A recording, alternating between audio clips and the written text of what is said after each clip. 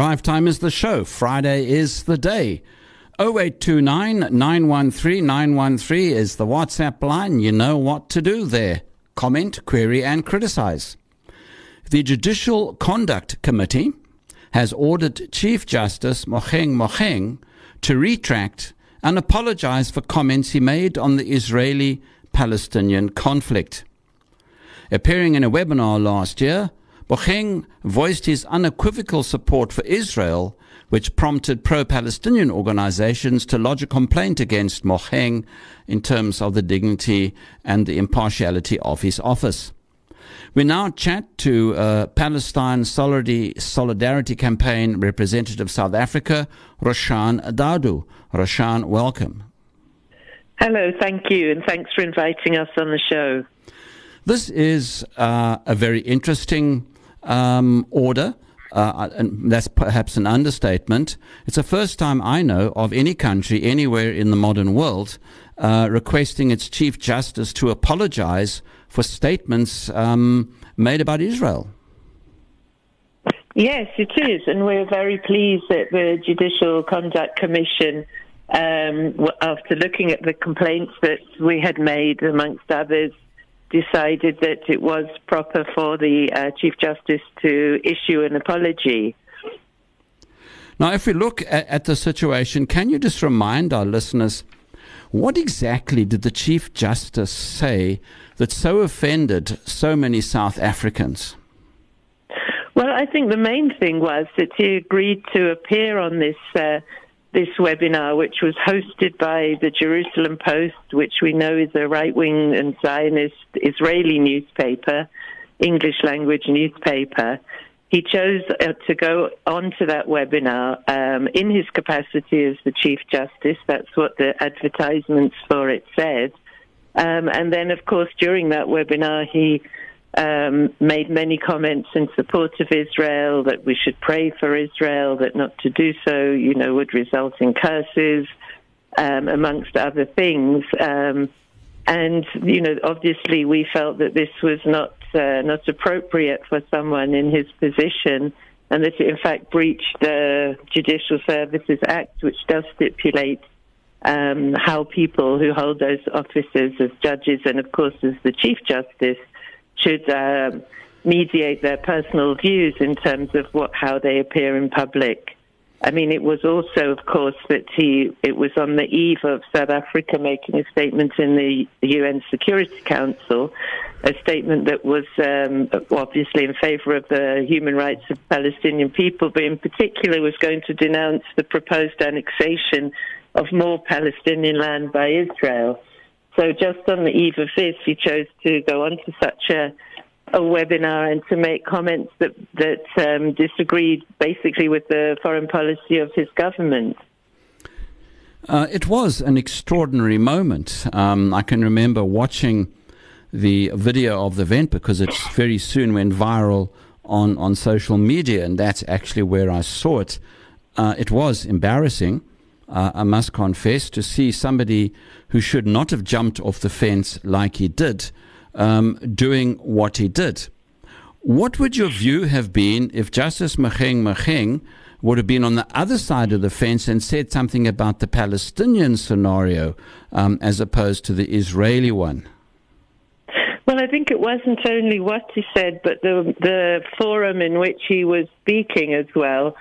Plus, as it was said by Judge Mojapelo on the commission, that it's not right for judges to make those sorts of comments that are stirring up political controversy. But I mean, I think it's not that only what he said, as I was saying, but the forum in which he chose to do it. He chose to speak on a webinar that was hosted by a right-wing Israeli Zionist newspaper. So clearly that was going to have an impact, and there was a reason why they would have wanted to host him on the show, and it was clearly going to provoke a political controversy. Yeah, as I say, I'm just trying to flip the coin, hypothetically, because if he would have, for argument's sake, appeared on a platform that was pro-Palestinian, I'm pretty sure the Zionist lobby, particularly in South Africa, would have been foaming at the mouth. Well, that as may be, but to support a country such as Israel, which is known by many UN bodies as an apartheid state, by many international lawyers, by many eminent lawyers here in South Africa, by even Israeli human rights organization B'Tselem has recently produced a report that declares Israel to fit the UN definition of apartheid. To support an apartheid state, to support a colonial state against the colonized peoples, the Palestinians, and to do so in contravention of South African foreign policy, when you hold the office of the Chief Justice, does seem to be breaching the code of conduct to which he is supposed to adhere. Yeah, points taken.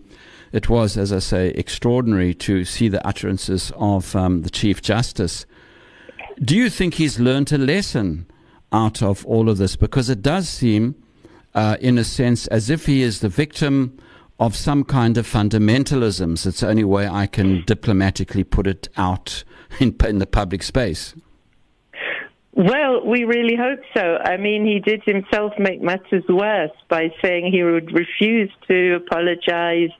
Even if people came out in the street, he made a very sort of provocative statement in defense of his previous statements. But hopefully now he will have sobered up and see sense and will indeed apologize as he's required to do by the Judicial Conduct Commission. On a wider platform, and this is going slightly away from the Palestinian question, this is going to ask huge constitutional questions in South Africa if the Chief Justice refuses to apologize, because you've got a former president who is cocking a snoot at another commission. It could be rather sad if this were to turn out this way, that the Justice Mogoeng Mogoeng, as you say, who said he wouldn't apologize, if he doesn't, because he has been ordered to by a conduct committee from within his own profession. It's legally binding. Yes, and one would sincerely hope he does. I mean, also in answer to your last question, we would be the first ones willing to engage with him if he was keen to know more, to understand why we felt so strongly about the comments and the fact that he appeared in his capacity of Chief Justice on the webinar. We'd be more than happy to engage with him on the question around Israel and Palestine and why we feel it's vital for South Africa, both as government and as civil society, to stand on the side of the Palestinian people. But it would indeed be a terrible travesty if he were to refuse to comply. Obviously we were very pleased that the Judicial Conduct Commission came to the decision it did. And it does show in terms of our constitutionality that people can, even try to hold people in such high office to account. We as an organization are entirely voluntary. We didn't have any lawyers or anything, but we felt strongly and we just wrote ourselves our issues down in a couple of pages and submitted them. And so it just does, give us hope, I think, in our country that we can hold people to account. So we can only sincerely hope that he does respect the decision of Justice Mogoeng and that he will issue the apology and hopefully go further. As I say, we'd be very willing to discuss and engage with him on the issues. Yeah, because I would say, and I don't think I'm being judgmental when I say it, he does seem to have somewhat cloudy vision when it comes to the real issues in that part of the world, particularly as a legal person and particularly in terms of the human rights landscape, which is not pretty.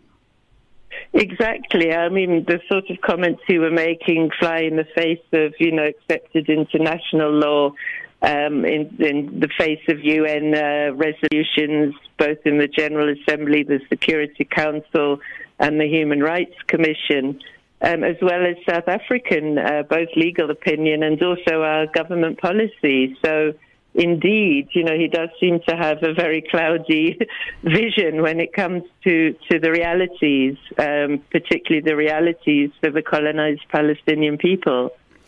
Roshan Dadoo from the Palestine Solidarity Campaign giving us comment on the fact that Justice Mogoeng Mogoeng has to retract and apologise for the comments he made on the Israeli-Palestinian conflict.